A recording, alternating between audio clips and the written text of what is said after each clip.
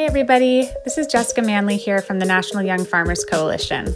Today we're bringing you episode number 4 of our 6-week Washington Young Farmers Coalition takeover, Farm Resilience and COVID-19 in Washington State, which explores food access, social justice, mental health, and farming through one of the toughest seasons yet. Today's show is an interview with farmers Miles Griffin and Amanda Doty, and a deep dive into the mental health challenges farmers face in even the best seasons. If you want to support our Washington chapter and our 45 other chapters across the U.S., please become a member of the National Young Farmers Coalition today at youngfarmers.org/join. And you can sign up for our advocacy network by texting FARMERS to 40649.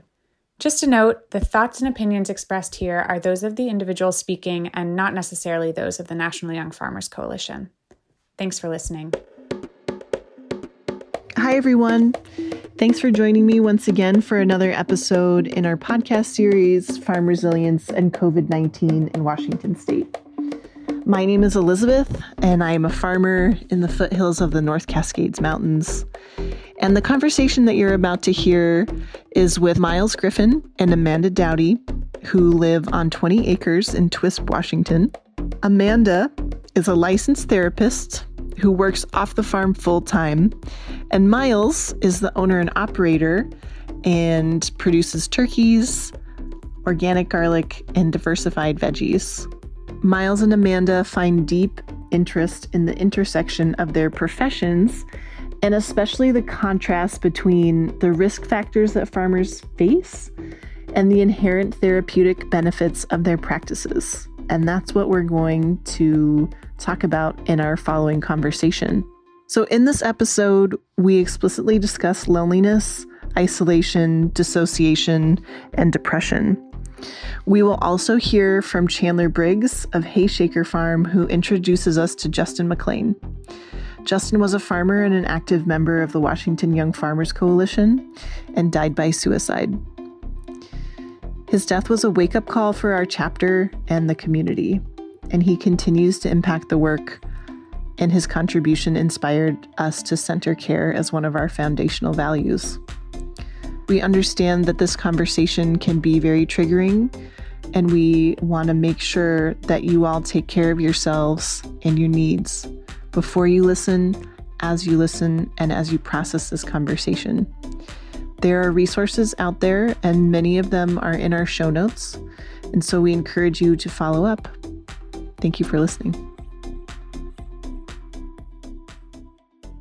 And we are rolling. How fun. All right. Let's do this. Making podcasts. It is. So why don't you two start just by introducing yourself and your project in any way that you would to a large group of people. So, my name is Miles Griffin. I am fortunate enough to farm full-time for now, other than some kind of landscaping and firewising in the neighborhood. And yeah, I primarily grow garlic, turkeys, but we also do diversified vegetables and raise some pasture for our turkeys as well. And I'm really grateful to be here. Thanks for having us. My name's Amanda Doty, and I am a full-time licensed mental health counselor. I work primarily with children in a community about 30 minutes from home. We live in Twisp. And, on the weekends and when I have the extra energy, I love to chip in on the farm. I mostly take care of the kitchen garden because I really enjoy that. And I really enjoy when the turkeys are chicks. But Miles is a full-time farmer around here, and then I chip in when I can. Sounds like you do a lot. And I always forget that y'all have turkeys, which I just love. I think they're so fun. They're the so fun. They're the farmers, we call them. They totally, you can just be like, yes, I understand birds, dinosaurs, that's a thing when you look at a turkey. Yep. Yeah. So one of the things that, Miles, you and I have talked about just kind of as friends has been around loneliness, and how sometimes, especially for those of us who are working in a more rural space, that loneliness and isolation can really be a real experience for farmers. So maybe, Miles, you can talk about your experience, and then Amanda, you can kind of jump in and add anything that might be relevant from your professional mental health perspective. Yeah.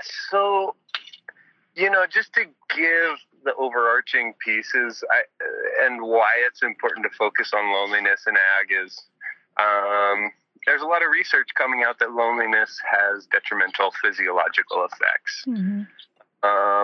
And being a relatively new farm, we're 3 years old. This will be our fourth season. We have yet to figure out scale that would allow us to employ people. And that's ultimately the goal, which would provide some social pieces moving forward on farm, professionally social pieces. But it's something I've been focused on the last year, because last season was the first season that I really felt it. Mm-hmm. And I think that loneliness, is a term that people shy away from quickly because it has a negative connotation. But I can't think of a better term to describe it. And to get more in depth into that term, I not only crave that social interaction, but I also crave a second opinion, a third opinion, and fourth and fifth and beyond. One of the ways that I describe it to people in a nutshell is everything from help with heavy lifting to a second set of eyeballs on a project. And one of the examples that I like to give is, and because it's so simple, is if you're packing a truck full of coolers, if you turn that one way, that you might be able to fit one more at the end, and I just simply am unable to see it as one individual. And that same concept can be kind of stretched beyond packing a truck bed full of coolers. Yeah, that loneliness piece is interesting throughout my workday. We are fortunate to have a robust social community here rurally that we can deeply relate to. And especially in a rural setting, being relatively progressive individuals, we are really appreciative of that community. Mm-hmm. And we live in a really neat community here in the Methow Valley of Washington. And we are really appreciative for that. However, during my workday, I crave more social interaction. I crave outside opinions. And I, again, think that our farm and our neighborhood here, which is open to community-based farming, would be stronger with more eyes on deck. Yeah. And just to kind of jump in,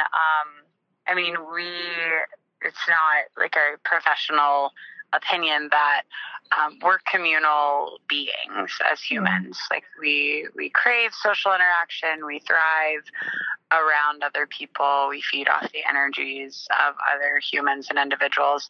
And then we also are all seeing the world through our own experiential lens. Mm-hmm. And so anytime that we're just operating in a silo, is absolutely no criticism of Miles. It's just the reality of being a one-man woman show, is that that you miss things, in the sense of being able to see things from different perspectives and bounce ideas off of people. And then, of course, isolation is one of the main symptoms of depression. As I was listening to Miles talk, it's I don't have like quite a fully formulated thought. I think, it's causing me to think about isolation a little bit differently in terms of like when it is a symptom of depression versus possibly in farming a contributing factor to depression, stress, or anxiety, just because it's inevitable for a lot of farmers. And I think even those who maybe have employees, and thinking back to when Miles was an employee on various farms, that there was still a lot of individual work, even though you're working for other people, that he was still kind of out operating on his own, as was the primary farmer. And one thing that I'll add there is that it's interesting in the scale of growth. We, being young, have yet to figure out how to financially afford a community around our farm. Yeah. If it were to be paid, if it were to be employee-based, we have explored ideas of non-paid community-based land stewardship in the form of neighbors. For instance, we have a friend with tomatoes and flowers planted here on the property, and then we have another friend who's endeavoring on a worm compost project here on our land, which we've invited in based on that community approach because we think it's important. But it's that interesting time of scale growth and how to involve people here financially. Yeah. I think that's something that the dots really hadn't been connected for me about, like, the kind of like what's going on at the structural level within the food system, where many young farmers across the nation struggle to be able to afford to pay employees. And like that has a direct, not only is it a stressor and can cause anxiety, but it also like contributes to loneliness. And it's, that idea of, the statistics around like farmers having multiple jobs, to be able to afford to farm. It's like that is directly connected to mental health. And I hadn't put the two and two together until this conversation. Yeah. And I think too, what feels really relevant for our individual relationship and may not be super applicable is like to everyone necessarily, but for the way that our professions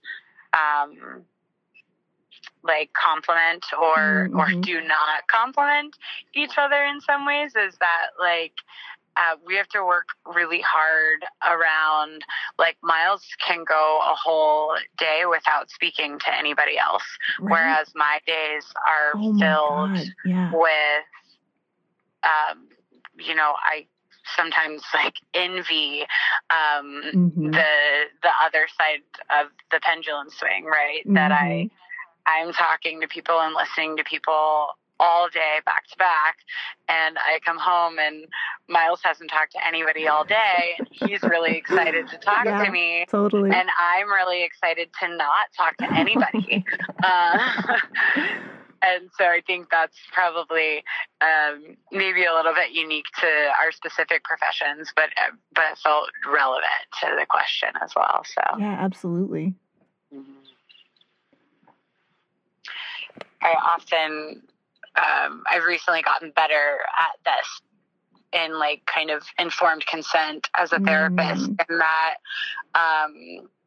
when clients enroll in therapy, I've learned that in just the parallel of growth, that that it seems ethical to inform people that the work that they will do if they're committed to therapy and addressing mental health issues will be very messy, will be very challenging, will not necessarily be supported or accepted from those that are used to a different version of these people, and that we're all kind of at large as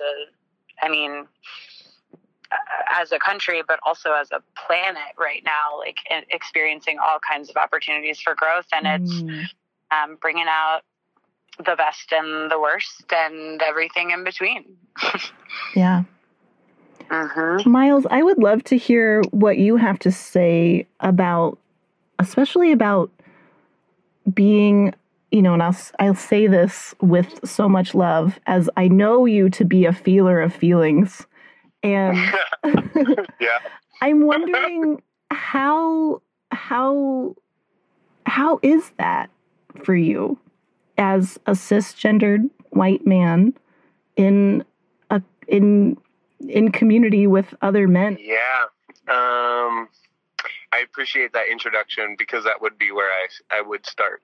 Is I am a cisgendered white male from a privileged family who was deeply loving and has supported me and has worked through supporting me in this profession. And that is my starting point. I wonder how it would be and would have been different for me if I wasn't exactly that. Yeah. Because I have been deeply supported by my community, which is mostly white, agriculturally based, and kind of in a traditional sense, pretty textbook. It is a feeling deprived culture. Yeah. It is head down. Put your head down, despite the beautiful views that we have. Put your head down and get to work. And I have done that. I've adhered to that culture to a great extent, and maybe not to the betterment of my mental health.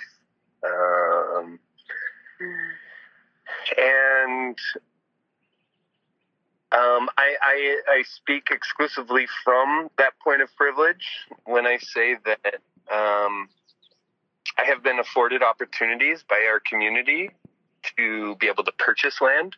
And I'll also be fully honest about the fact that we had family help to purchase a property this winter. And that is the ultimate privilege.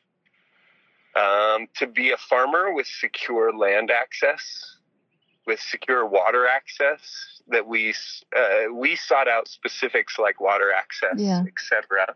And I'm going to pass off to Amanda here. Well, my therapist self is, I think that this like question and conversation is, if I can like share on Miles a little bit, in that I think, Elizabeth, you were talking about like your interaction with Miles off the farm as like a very in touch with his emotions, like very socially conscious, and like I'm so lucky to have like such a feminist husband and all of those good things. And that I think that when it comes to the farm, there's quite the parallel process of what we were speaking to a moment ago, that like often there's like a bit of dissociation from the feelings when it comes to farming. Totally. That's where Miles is really like practical side out. And I just was smiling, noticing that like in the moment, which is a totally therapist-y thing to call out, but that that a lot of times I wonder if that is maybe a lot of what you're speaking to with like the kind of traditional gruff picture of a white male farmer that might be operating in that dissociative state, fight, flight, freeze, like project oriented, like we'll get to the feelings when the sun goes down sort of way. If we get to them, maybe after a few beers. Yeah, totally. I never thought about it like that. I too dissociate in order to get things done. Yeah. And we have to, in a way. I think that's like a big piece of talking about mental health, is that like the foundation of all mental health, like pathology, is based in like really protective natural phenomenon that occur in our amazing bodies and nervous systems and brains and all of that really complex stuff. Is that anxiety is ultimately protective, and being able to compartmentalize and regulate emotions is also really protective. Like it's not, it would be really serious consequences if every farmer felt the need to sit down to stay in bed all day when things got hard in June, because then there wouldn't be any food. No food. No food. So I think that's what fascinates me about the relationship with farming and mental health, is like how to maintain that healthy balance of like, what is healthy avoidance? And then how do we let ourselves acknowledge the stress, anxiety, loneliness, depression in a way that we also feel like we can pack it back up. And also at what point do we acknowledge that this is no longer a normal phenomenon and then reach out for help? Right. Mm-hmm. And I think one thing to mention there that I've been really focused on this spring is North American agriculture is so based in output. And something I have learned from Leah Pinneman this spring is the ceremony involved in agriculture, and how she tells a story about how she's somewhere international, and they're talking about seeding things in the spring, and there's a story about so your seeding isn't followed up by song and ceremony, and no wonder your nation is sick. And I think that for me, that is something I've been trying to integrate this spring. Is more gratitude, more ceremony around gratitude, more ceremony around productiveness, around the process, to bring that sense of fulfillment, both personally and for my customers and to my food that I am producing, to give credit to the food that we are producing here, as opposed to give credit to the farmer. Right. And the output and the yield. Yeah, totally. Is something that has brought a lot of personal well-being for my spring frantic nature. Yeah, I completely relate to all of that. I think it's so interesting that we're having this conversation within the context of mental health, because what I think I'm hearing is that focus on yield, that focus on the individual, the focus on the output is not healthy. No. By any means. It's totally opposite of all of the things that we know bring happiness and peace and support. And I also, when I was hearing you talk, from a mental health standpoint, think about just the large, obviously big umbrella term of just boundaries, like Right. Boundaries of the land, boundaries of the farmer, boundaries of just individuals, and how lack thereof really contributes to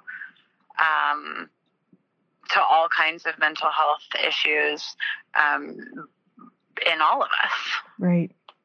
And there's nothing like spring and June and July to push your personal boundaries as a farmer. There's nothing like it. I'm learning so much because, taking on this project has been such an exercise in like, where are my boundaries? Like, what am I doing? you know, and like, I still don't. And what am I doing it for? Totally. No, that's right. And it's just like, I don't actually know what I'm supposed to be learning about boundaries this year, but definitely something. There's definitely something to learn. Yeah, I love this. I'm part of a 3-person co-op, and with my partner Reed and my lifelong platonic partner Kelly. And I heard it somewhere, I can't remember, but that resentment is born in the space where your boundaries should have been. Mm-hmm. Isn't that a great tool? So whenever I start to feel like really cranky or really like frustrated, I'm just like, there's a boundary here that I didn't create, that if I had created it, I wouldn't be feeling this frustration or resentment. Well, cool? I also want to maybe like alter that a little bit. That like resentment and frustration are super different, and I totally agree with you about that is where resentment is built. But I also have been talking a lot with people in the helping profession this week, and just like people who are really exhausted, as everybody seems to be right now. Yeah. And that many times when you feel angry after setting boundaries, like if you know your own boundaries and then you set them with other people, that anger can actually be a sign that you're doing things correctly and setting your boundaries as well. So resentment being like kind of 4 steps up from like anger and frustration, but that if I'm making progress in setting my boundaries, then in relationships, like if one person changes, somebody else has to adapt. So if I set a new boundary with Miles, he might not like just right off the bat be like, oh, great, excellent, good boundaries, honey, because he's also having his own experience, like being used to me not having that boundary. Right. And so, and I'm just using Miles as an example because he's a safe person, and I don't have like, this is not a common theme or anything, but like if I set a boundary and it's like not immediately like respected and praised, even though I know it's good for me, then I might be angry, and that might actually be a good sign that I'm doing a good job of setting my boundaries. But I also think like with all the COVID-19 pandemic stuff, that there's been a collective anxiety, and for me personally, kind of like, what do I know to be real and permanent and meaningful, because life as we knew it just changed in every facet in the blink of an eye. Yeah.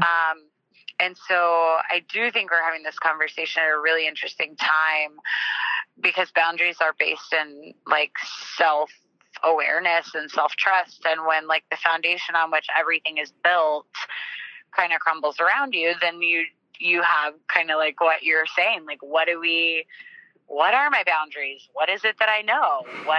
How do I trust myself? Totally, yeah. And it's just been a roller coaster. Yeah, absolutely. Yeah. It absolutely feels like so wild.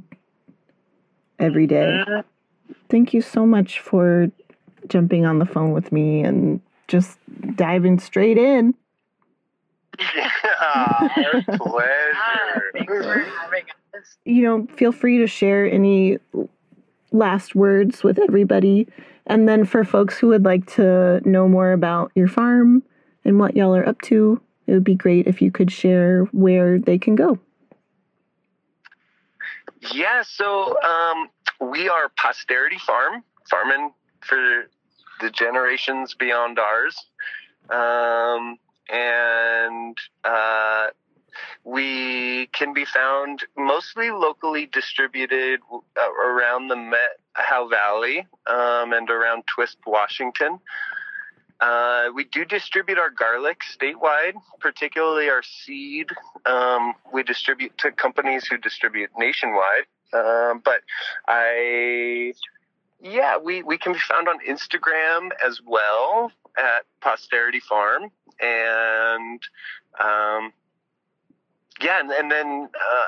we are eatforposterity@gmail.com. If you were to ever desire reaching out, please do.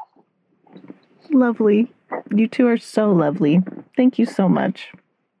Thank you, Liz. And just really,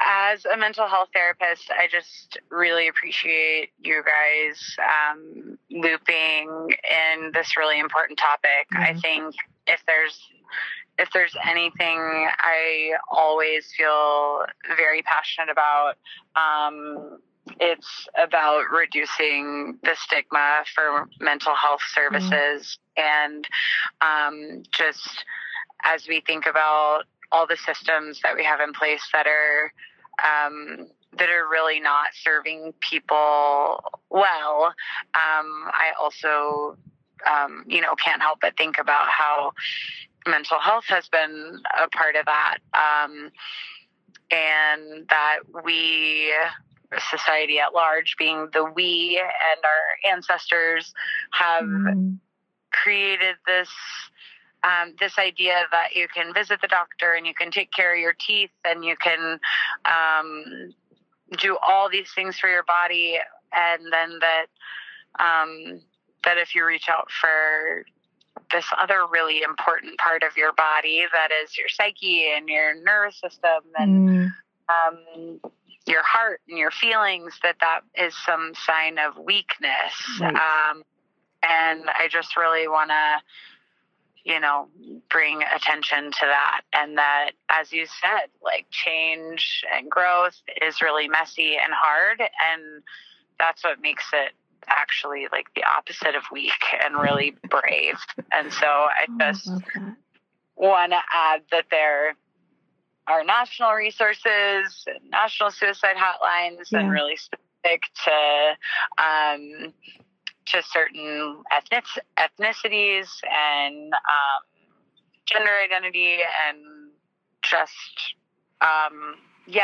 want to add that there are resources everywhere, and that if there's any silver lining about COVID-19, that there might be much more accessibility for those in rural communities to access a therapist that they don't know, because I do think that that's a really big barrier as a therapist and a client of mental health services in a rural community. Conflict of interest is a huge problem, because everybody knows everybody. So telehealth has really, kind of gotten off the ground with this, and probably is here to stay. And so, just want to encourage people, if they're listening and having a hard time, that there are tons of resources out there. We could talk about it for a long time, but I'm going to let you go because I know y'all have a big, crazy day. And thank you so much for taking the time. Yeah, thank you very much for thinking of us. It was really fun. Yeah, and thanks for focusing on this topic, and it's really, we appreciate it.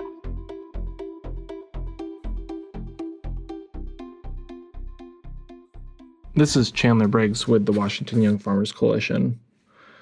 Our friend, fellow farmer, and WayFC organizer, Justin McLean, was born January 14th, 1987, and ended his life on his farm on May 11, 2017. Justin was involved at the founding of WayFC, and he was instrumental as an organizer since that time, participating in mixers, conferences, and educational opportunities. We will always remember Justin's ever-present willingness to help and go the extra mile, his attention to detail and excellent craftsmanship, his sharp humor and corny farm jokes, his love of dancing, and his extraordinary kindness and compassion as a dear friend. We were heartbroken and shocked by Justin's death by suicide, and surprised to learn the degree of his struggle with mental illness. The sometimes isolated farming lifestyle, the daily challenge of making financial ends meet while trying to farm, the stigma around reaching out for help with the emotional or mental health issues, these are some of the issues relevant to our communities. Following Justin's passing, we joined a legislative push for the passing of House Bill 2671, which was passed unanimously in the 2018 session and signed by Governor Inslee on March 15th of that year. It set out to provide bilingual mental and behavioral health support to people in agricultural industries, and was fully funded with the final budget that year. The task force that was created has released a preliminary report and is already implementing some of the actions with their pilot program. We hope that this work continues to raise awareness and provide support to all farmers and farm workers around the specific challenges of living and working in agriculture, as we remember our friend and fellow farmer, Justin McLean.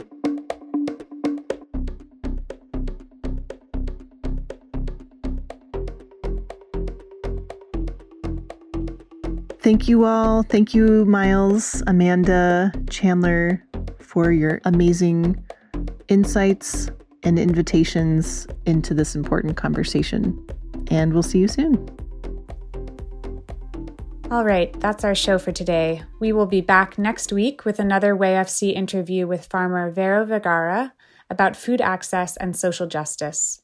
Vero is a founding worker-owner of Sweet Hollow Farm in Woodinville, Washington, and they work at the intersection of autonomous food systems building and community care. To make sure not to miss this and future episodes of the show, please subscribe, and we love reading your reviews and comments in iTunes. If you want to support our Washington chapter and our 45 other farmer-led chapters across the country, and to make sure that young farmers and ranchers, farmers of color, and farm workers are included in farm policy, please become a member today at youngfarmers.org/join and join our advocacy network by texting FARMERS to 40649. Stay safe out there, everybody.